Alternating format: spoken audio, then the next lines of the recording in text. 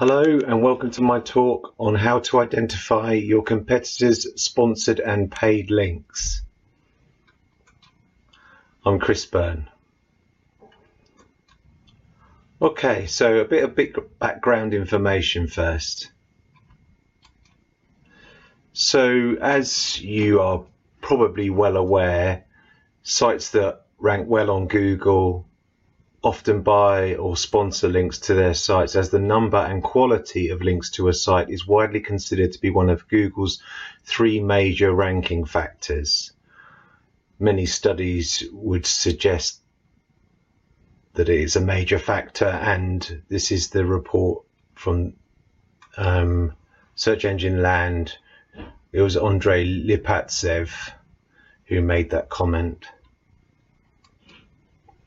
Okay, so back in 2012, Google introduced the Penguin update, which was mainly aimed at targeting web spam, including paid and sponsored links. And since then, Google has been taking various types of actions on websites which it deems to be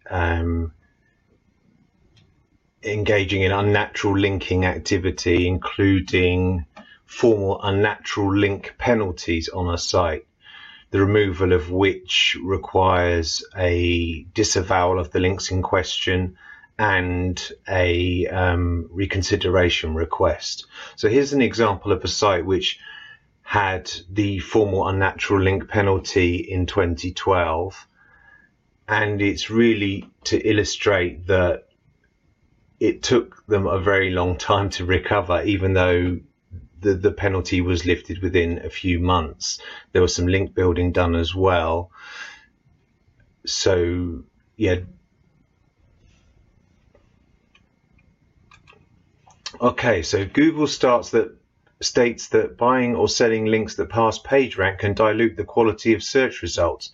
Participating in link schemes violates the Google Webmaster Guidelines and can negatively impact a site's ranking in search results. So what's a link scheme? It's arguable that link schemes are most definitely what would be considered black hat SEO.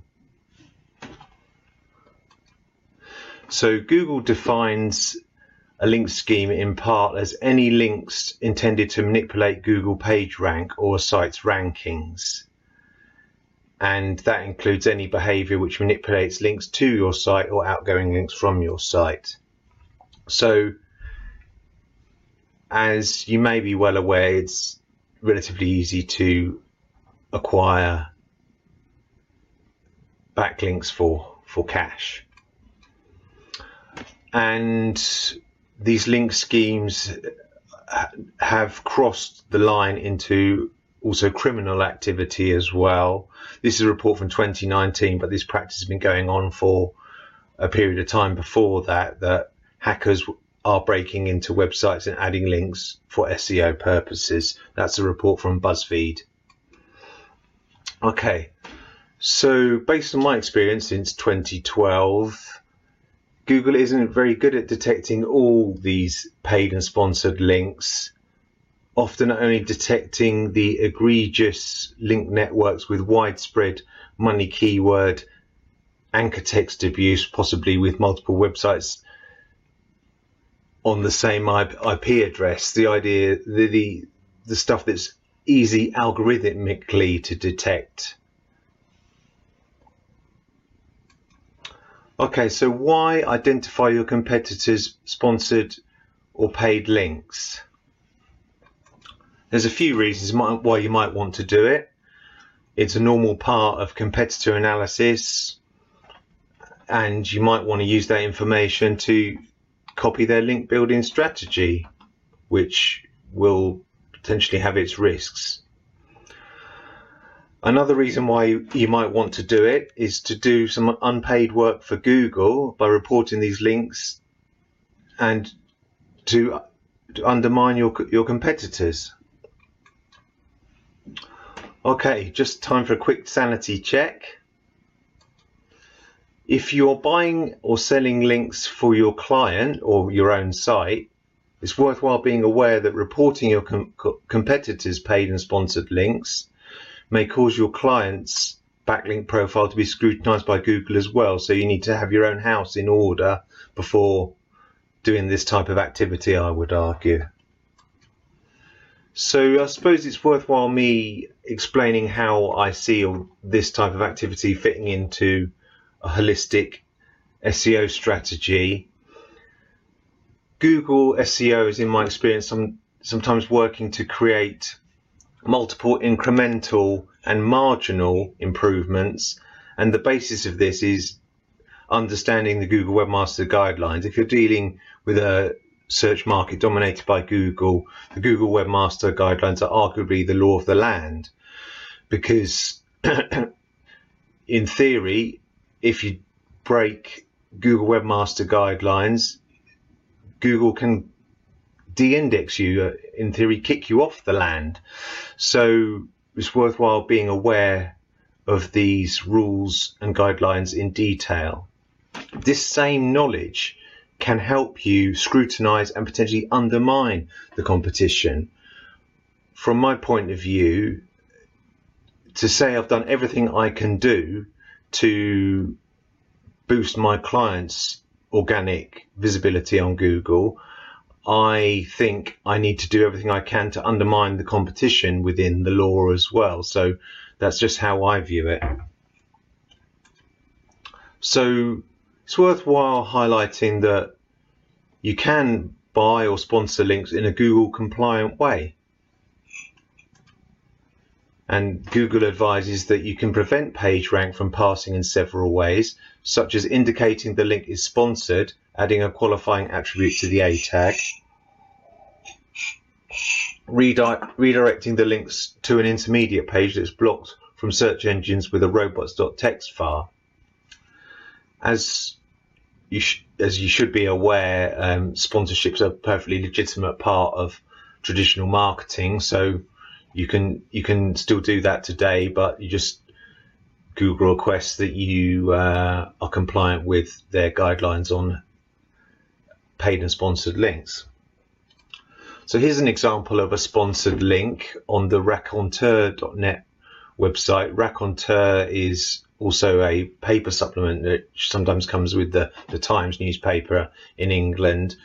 And when I took this screenshot, I used a browser plugin which highlights no follow links. So as you can see in the URL there, it's marked that this is sponsored content, and it's also marked on the page as well further up. And the link to the sponsor there is no follow. So that's all tickety-boo and compliant with Google guidelines as far as I can see. Okay, so how to identify some of your competitors' paid or sponsored links.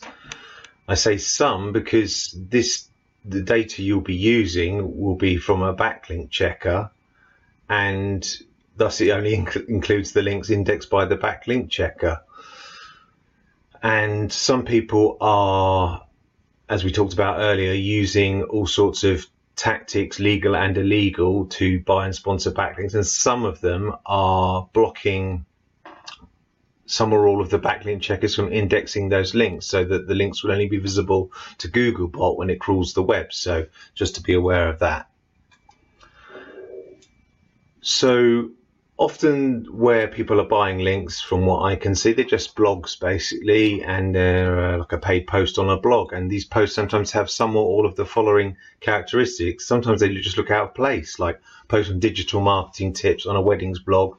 Doesn't make sense, doesn't fit in, stands out like a sore thumb. Sometimes the blog posts don't have an author name or a byline or anything like that, and you know, in the interest of disclosure, the article may be labelled as a guest post, a paid promotion, or similar. Here's an example of what I was just talking about there. This is the bottom of a blog post which I identified as a paid link, sponsored link, and they've actually tagged it in the bottom as a sponsored guest post. And just the idea that a blog is actively doing paid and sponsored link type activity, they sometimes advertise it by, having the call to action in their menu. So it's pretty clear that they do that type of thing. So that's just another clue. Often the links that they're obtaining have money keywords in the anchor text. So rather than just the bare URL www.seolondonsurrey.co.uk, it might have best SEO consultants London or something like that. And another thing which looks a bit weird is that they'll selectively no follow certain external links on the page for no apparent reason and leave one or two as do follow, and that again stands out like a sore thumb. Here's an example of what I would consider to be links which are against Google guidelines, even though they're possibly not there for SEO purposes alone. So on the English language homepage of the Chelsea Football Club website, you've got a list of sponsors' logos, all linking to the sponsor's website. So that is what it is there. So the steps to follow are: get your backlink checker and review and export a list of your competitors' backlinks. Then you can sort the list by no follow tag and or anchor text if the export allows, or you can check the no follow manually with a plugin in your browser, like the following in my slide. It's worthwhile also checking the pages are still live with a tool like http://status.io.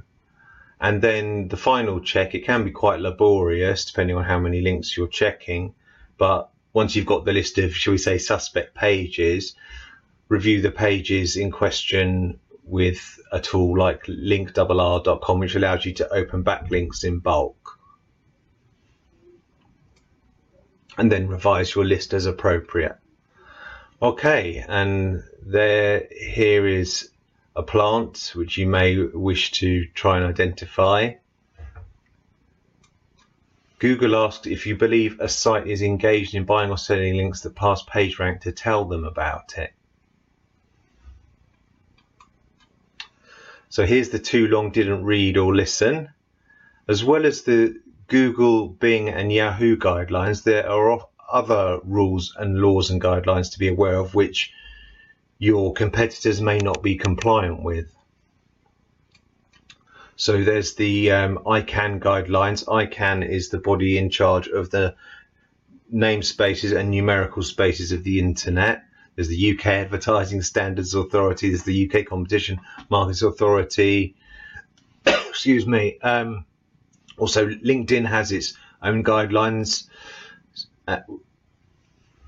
etc., etc. Okay, so to summarize, the basis of Google SEO is understanding the Google Webmaster Guidelines. The same knowledge will help you scrutinize and potentially undermine the competition. Google encourages us to report violations of its guidelines.